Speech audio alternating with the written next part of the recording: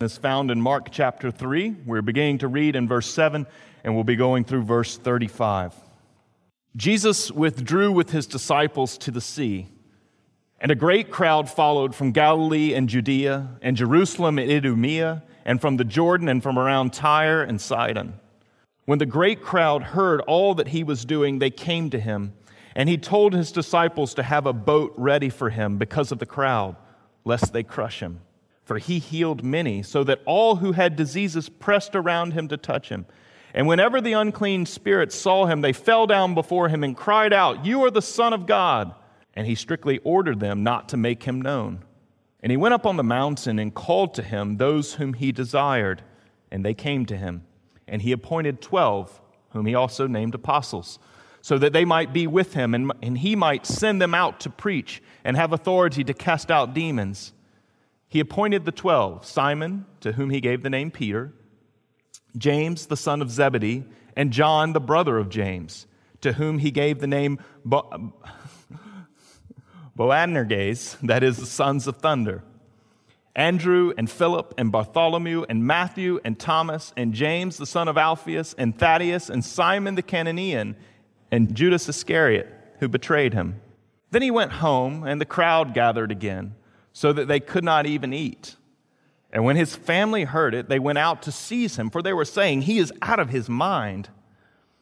And the scribes who came down from Jerusalem were saying, "He is possessed by Beelzebul, and by the prince of demons he cast out the demons." And he called them to him and said to them in parables, "How can Satan cast out Satan? If a kingdom is divided against itself, that kingdom cannot stand.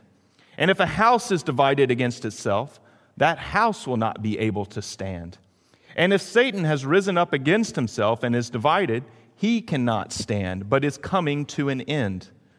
But no one can enter a strong man's house and plunder his goods unless he first binds the strong man.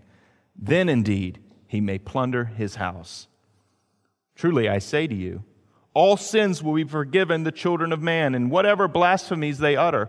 But whoever blasphemies against the Holy Spirit never has forgiveness, but is guilty of an eternal sin. For they had said, he has an unclean spirit. And his mother and his brothers came, and standing outside they sent to him and called him. And a crowd was sitting around him, and they said to him, "Your mother and your brothers are outside seeking you." And he answered them, "Who are my mother and my brothers?" And looking about at those who sat around him, he said, "Here are my mother and my brothers. Whoever does the will of God, he is my brother and sister and mother." This is the word of God. We got to do that over again. This is the word of the Lord. Let's pray. Father, as we gather in your presence and we hear from your word, we ask that you would gather us around like these early disciples in Jesus' home at his table, and that we would learn from him. And so we ask that you speak, Lord, for your servants are listening. Amen. There was a very intricate system set up. There was one lantern to be lit if they were coming by land, two to be lit if they were coming by sea. It's become an American colloquialism now, one by land, two by sea. It was actually a system designed by Paul Revere. It was for the occasion of April 18th, 1775, when Paul Revere got word from the lanterns at the Old North Church in Boston that the British were on the way. And so the lanterns were lit, and Paul Revere began his famous ride. They were fearing that the British were coming to capture their leaders. It was actually Sam Adams and John Hancock. They were somewhere in the Lexington Concord area, and so Paul Revere rode. He rode to muster the militia and to warn the leaders that they needed to escape. And he cried out things like, "The British are coming." He was announcing news. He was declaring it. The British are coming. And the question is, was that good news or was it bad news? It really depends on what side of the situation you were on. We oftentimes forget that about 30% of the American population during the American Revolution was still on the king's side.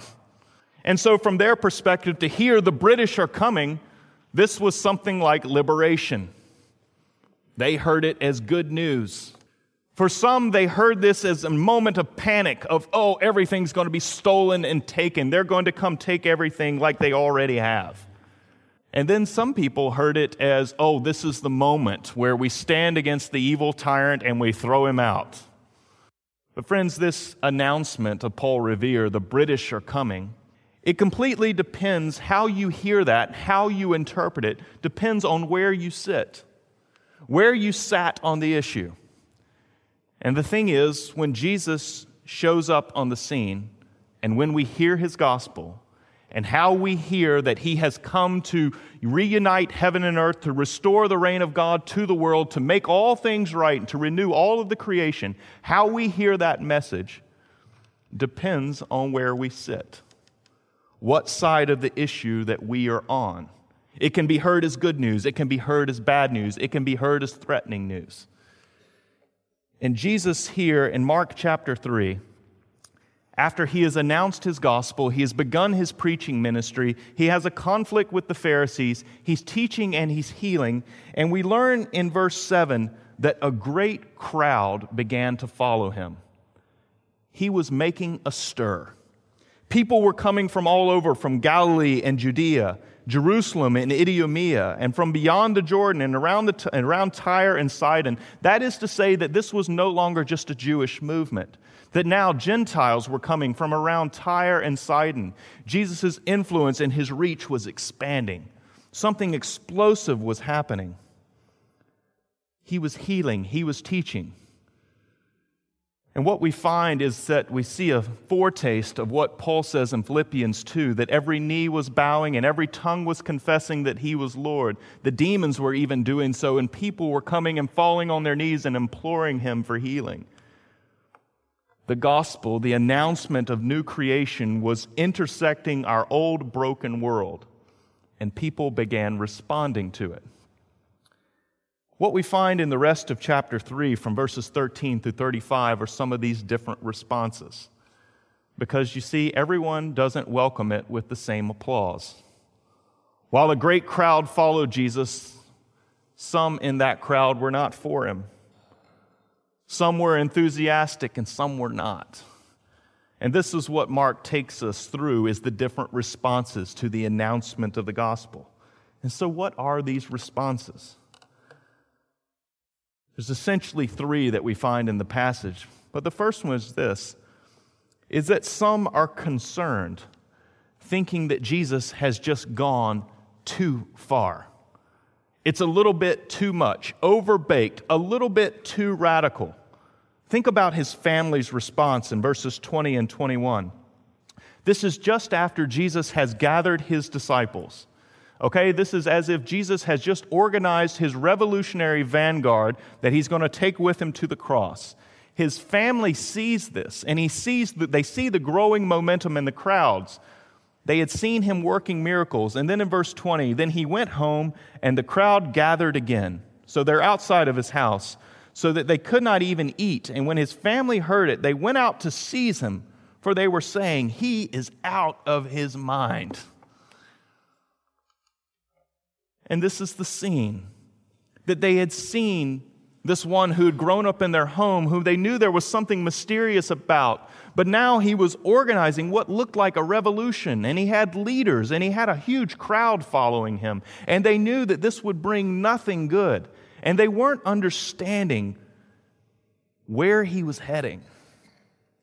And so they themselves say he is out of his mind. This is a little too radical. It's too much. And so his family began to put pressure on him that he would cease and he would desist.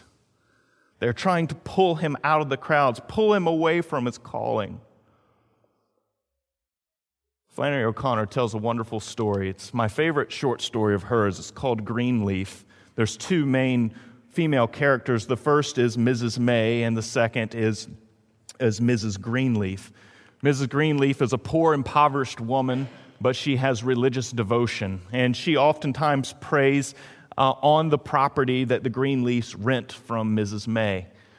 One day, Mrs. May finds Mrs. Greenleaf praying, and Mrs. Greenleaf is rocking back and forth, saying the name Jesus, and she's covered in mud and dirt. She's a hot mess. And Mrs. May then responds. O'Connor says, Mrs. May winced. She thought the word Jesus should be kept inside the church building. She was a good Christian woman with a large respect for religion, even though she didn't believe any of it was true. And in O'Connor's dry way, she was making commentary, particularly about Southern religion that surrounded her in 1930 and 1940. And it's the same disease that can always accompany religious people, that we can be polite and we can be nice, and when something seems to go a little too radical and pushes a little too far, we're going to say, no, that's a little extreme and he's out of his mind. That when it goes past just being about behavior and it goes past being nice, and when it gets a little too revolutionary, that it might turn the world upside down and actually change something, people tend to get a little hesitant. And this is the opposition Jesus was facing from his family as they grappled with, as they were struggling with his vocation and calling, that he wasn't just going to be a polite miracle worker around the sea, that now there was this mass following him, that he was coming to change the world, and that they understood there was a destiny that was going to happen with the religious authorities and with the Romans, that there was no other way for this to go. And so they just found it too much. And friends, we can never tame Jesus in that way. We can never say when it's too much, to say that he's out of his mind or he's asking too much of me.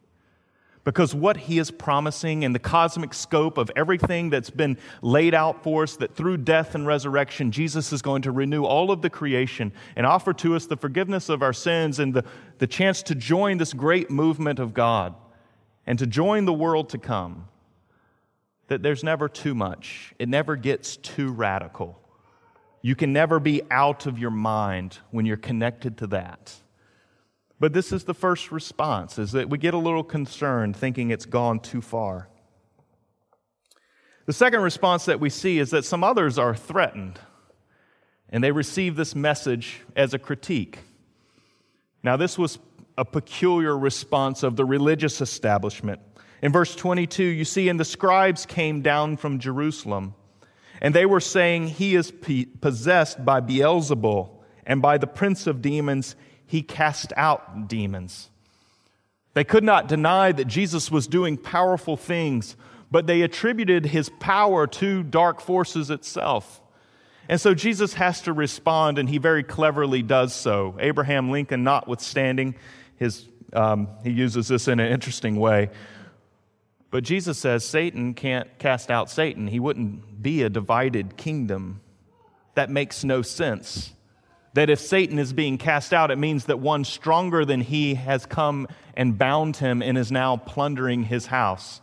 And if you remember at the baptisms, John the Baptist says that one stronger than I is coming. And Jesus picks up on that. He is the strong man. And he comes to bind Satan and all of his evil dominion and all of his deleterious effects on human beings and all that sin and evil has wrought in our world. He's coming to undo it. And the Pharisees found this all extremely threatening. Why? Because Jesus was overturning every social custom they understood. He was eating with the wrong people, he was relating to the Sabbath in the wrong way, and he was sitting loose to the temple. That was where the forgiveness of sins was supposed to be dispensed, and Jesus was dispensing it on the spot. They struggled with him. They couldn't understand him. They couldn't get their hands around the fact that he was David's son. He was the promised king, and yet he was the presence of God in their midst as well. It was bewildering. And if it were true, it had severe implications for them. It had severe implications for their power.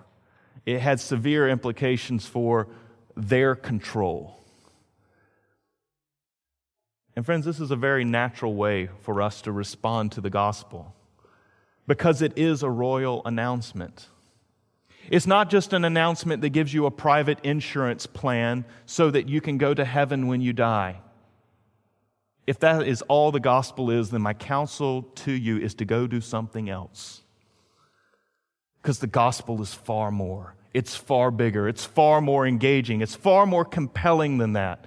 That it's a story about creation and creation's resurrection and redemption, and that our participation in that, and how Jesus comes to forgive our sins, to reconcile us to God, and be part of that great resurrection day where everything is renewed, and we participate in God's kingdom and program and all that He's doing to renew the world now. That's what He offers to us. A great, huge promise. And of course it's threatening. It overturns all of life. Jesus is pointing to the fact when He's disowned by His mother and His brothers here, that this too could happen, that it is upsetting, that it is radical, that it is revolutionary in many ways. And He goes on to show how upside down His kingdom is and how His values really are not of this world, that the greatest is the least, that the servant is the one who is the sovereign. He presses every category we have, and of course that leads to conflict around us. Of course it undoes things, and sometimes even the most intimate relationships in life. But He says everything that He has to offer is more for you than anything the world has. And so you can't be too radical, and there's no reason to be threatened by Him. But He is going to demand everything. Everything must be overturned by Him. In Uganda, there's a special day of celebration. It's the celebration of the Christian martyrs. In 1875, one of the Ugandan kings, he was the king of Buganda, as it was known at that point, he invited British missionaries to come and preach the gospel. And the way that it worked then is the missionaries would come to the royal court of the king of Buganda and begin to preach. After 10 years, the king who made the invitations was gone, and a man named Mwanga II was on the throne. And several of the court's highest officials had been thoroughly Christianized at this point. There was a bishop coming from England to oversee the growth and expansion of the church. And so what we understand is that both Catholic and Protestant missionaries had had great success in that 10-year window. And Mwanga II understood what was on the line, though. He listened to the Christian missionaries. He listened to his court officials who had converted. And he knew that this was going to overturn everything about his royal court and about how power worked, and it was going to turn over his society and cause reform if these Christian beliefs began to spread. And so in 1885 through 1887, Mwanga II began a persecution campaign where he publicly executed many of these royal officials who were Christians. He burned them alive, he ran them through with stakes, he killed missionaries, all because he understood the gospel. There was no lack of understanding. He got it, and it was threatening.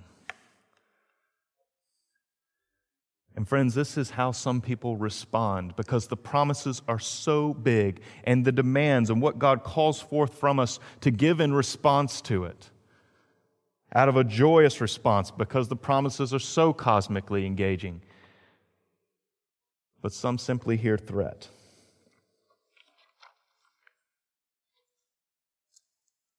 But finally, some others follow him.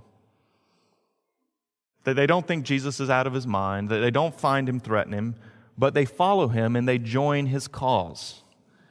And this is one of the things our passage is primarily focused on, is that people that uniquely begin to form around Jesus. This new family that's being organized around Jesus' table and in fellowship with him. And that's our enormous question for this morning, is what are the characteristics of his followers? What do his people look like? And there's one sentence that I'll give you, and we'll break it down. But when we look at this passage, what we see is what characterizes them is that we are an eclectic community, bounded together by Jesus as a family, but yet it's for the sake of the world. And so think about all that we read. We are an eclectic community. Jesus has been gathering the tax collectors and the sinners. These were the people who were hated and disowned by so many inside of Israelite society. He has been associating with lepers. He's been embracing them, touching them, making himself unclean. He's been healing the lame, people who could not be part of Israel. He has been welcoming into his new Israel. And then we find that a great crowd is forming, and even people from around Tyre and Sidon, which were notorious places of idol worship, were now following Jesus. These Gentile dogs, as they would have been known back then. And friends, that's the kind of community that Jesus begins to create. He doesn't pay attention to class. He doesn't pay attention to status. He doesn't pay attention to skin. He doesn't pay attention to tradition and history. He doesn't pay attention to family. What he pays attention to are those who are drawn to him and are living in repentance and in faith.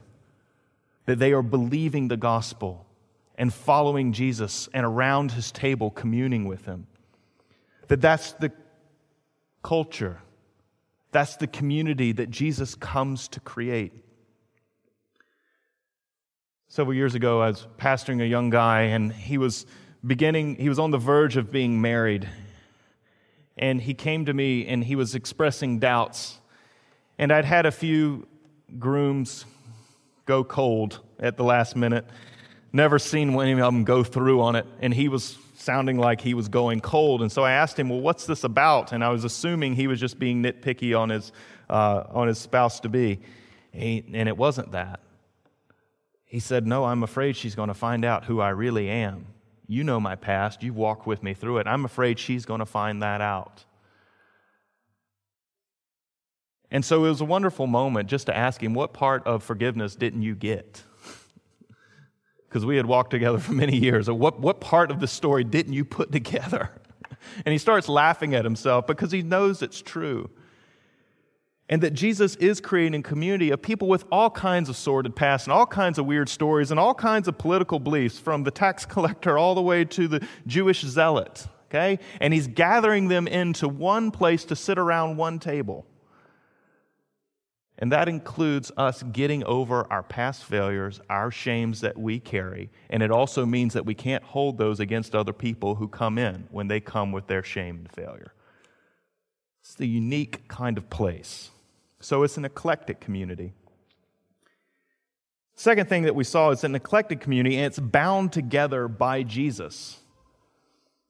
What we find is that crowd in verse 31, that they were around Jesus' table. It says, and his mother and his brothers came, and standing outside, they sent to him and called him. And a crowd was sitting around him. This is the nature of Christian community, that what binds us together is not our class, it's not our shared history, it's not our race. It is Jesus in the middle of the fellowship that binds everyone together. It gives us an equal standing, that we have the forgiveness of sins, and that God has given us the label of righteous. That is, we're in the right with God and with one another. And so this is the story. We're not individuals, but a community. And we're committed to God's purposes. Look what Jesus says when he redefines his family. He says, here are my mother and my brothers and my sisters, whoever does the will of God. That is just the one who is committed to God's purposes in renewing the creation. And that includes repenting and believing and then walking and following Jesus. This is what it means to be this new family, is to be united in Christ and in Christ alone. And as religious people, we tend to want to put up other barriers, though. We seem fond of them. Sometimes people erect barriers around ministry strategies. Sometimes they erect them around certain kinds of behaviors. Sometimes they erect them around certain beliefs. But friends, the thing that is to hold a community together is to be Jesus and Jesus alone. It's a theologian named Paul Avis, and he's written a helpful book. It's called The Church and the Theology of the Reformers. And what he does is he analyzes the history of the first generation of the Reformers, those Protestant Reformers who broke away from the Catholic Church in the 16th century. So it's the 1500s. And what is most notable about his work is that he says the reformers were very concerned about the center of their fellowship with one another. Okay, because you had German, you had Dutch, you had English, you had Scottish, you had very many different nations. And they had things in the Reformation that they disagreed on. Okay, you had different church polities, you had different forms of worship, you had multiple different things. And Avis is pointing out that the reformers were not so much concerned about the circumference as they were about the center. And friends, that's the great challenge for us in church, is to be focused on the center, what binds us together, that we can still hold our distinctives, and that we have those, but that the goal is to be capital G gospel or capital J Jesus and lowercase p Presbyterian. And sometimes people ask me about my own speckled denominational history, and it's simply because of this, that I've been able to oscillate between two Presbyterian denominations and an Anglican one, okay? I know it's confusing. It is to me as well. But the point is that in the first generation of reformers, that they had that eclectic vision, and they knew that being centered upon Jesus, that there was tons of overlap, and there was tons of unity, and there were many ways to share in the gospel ministry. And friends, that was what most characterized our outward face, why we hold distinctives. And we say there are unique things, that we don't fail to talk about the circumference. But we also don't mainly identify ourselves by the circumference. That the chief identifier is our fellowship with Jesus, being gathered around his table. As Mark says in verse 14, that we might be with him. He's saying it about the apostles, but it's true of us as well, that we might be with him. The third thing, so we're bound together by Jesus in this eclectic community, and we're bound together as a family. Jesus does radically redefine family. And for the Christian, water always runs thicker than blood. That's hard for many of us to believe. That the waters of baptism that bind you into the Christian family runs thicker than the blood that unites you to your own biological one. That's what Jesus says here. And he says there's a union that happens because your family may disown you. And Psalm 27 beautifully says, but the Lord will take you in. That there is a family that exceeds that physical, biological family. There is one that runs deeper. There is a family that you'll be united to in all eternity in God's new world. And it's the family committed to Jesus and to his work in the world. As a young pastor in Memphis, I was assigned to what was called the Fellows Program. And so I would teach this group of young professionals who were there every week. They were working jobs, and they would come in for theology, and I was one of the assistant teachers. I was assigned the Bible class. And but because I had that assignment, I also shared in some of the administrative responsibilities. And one of the young guys who was participating in the first year of the program was breaking the rules. He had been asked to stop. He continued to break the rules, and they were rather flagrant violations. They had offended some other people who were his host in the home. It was a complete mess. And so we had to sit down with he and his parents. The main issue was that I was 28 years old, and his father was one of the more influential businessmen in the city, and he was also an elder at the church. And we were sitting down in a conversation to tell him that he was going to be removed from the program. That news was not met with great applause and delight. And we were asked whether we understood what we were doing, whether we knew who we were messing with, and whether we thought that was prudent and polite. And I saw in a very visceral way something I had grown up with, that blood often runs thicker than water in the church. But Jesus says just the opposite. That these parents, as loyal as they should be to their son, that they should be more committed to his Christian growth and maturity, and they knew what he had done was wrong, that he did have to be removed, that he had broken the contract and the covenant that he had signed on multiple occasions and didn't have intent to keep it. And so they knew it was wrong. But yet when it came down to this final vital moment, they were going to hold on and they were going to defy the church and tell everybody that they were wrong for doing this. And friends, we have to radically think through the priorities here. We have to think through what it means to be bound together as family, what it means to be together in Jesus around His table and to be that new family on earth. So eclectic community bound together by Jesus as a family. And finally, it's for the sake of the world. That as we talk about the interior operations of the church gathered around this table listening to Jesus, that we don't lose that there is mission and purpose behind this gathering. When Jesus calls the apostles, He says, so that they might be with Him and He might send them out to preach. Never forget that those 12 apostles were symbolic. They stood for the 12 tribes of Israel. They were the descendants of Abraham, and Abraham was blessed by God in order to be a blessing to the nations of the earth. And Jesus comes and intentionally calls 12 disciples because they were the foundation, they were the cornerstone, as Paul explains in Ephesians 2, who the church would be built on, the church that was being sent to all the nations. God continuing that great work that He begun in Abraham, now perfecting it. And the disciples being this new family, called around Jesus, pulled into His presence, and sent out into the world. That this unique family, eclectic, bound together in Jesus, has missional purpose. That it is to serve the world. Even while we serve one another and love one another, that we never lose that outward face. Because friends, this is the authentic response to Jesus. It is to create a Christ-shaped and Christ-centered community that focuses upon Him, that shares true friendship and fellowship together, and then shares in the same camaraderie of going out to the world. That's the response to Jesus we want to see as He enters our presence and announces all of these great things about the forgiveness of sins, the renewal of all things, the healing of the lame and the blind, everything that is to come in the world. And our response now is to live together in peace, to gather around His Word, to learn from Him, and be sent out as His representatives into the world. We don't have to be threatened by Him, and we definitely should not simply think He's out of His mind. If the gospel is true, it's worth everything. And Jesus asks you to join that family.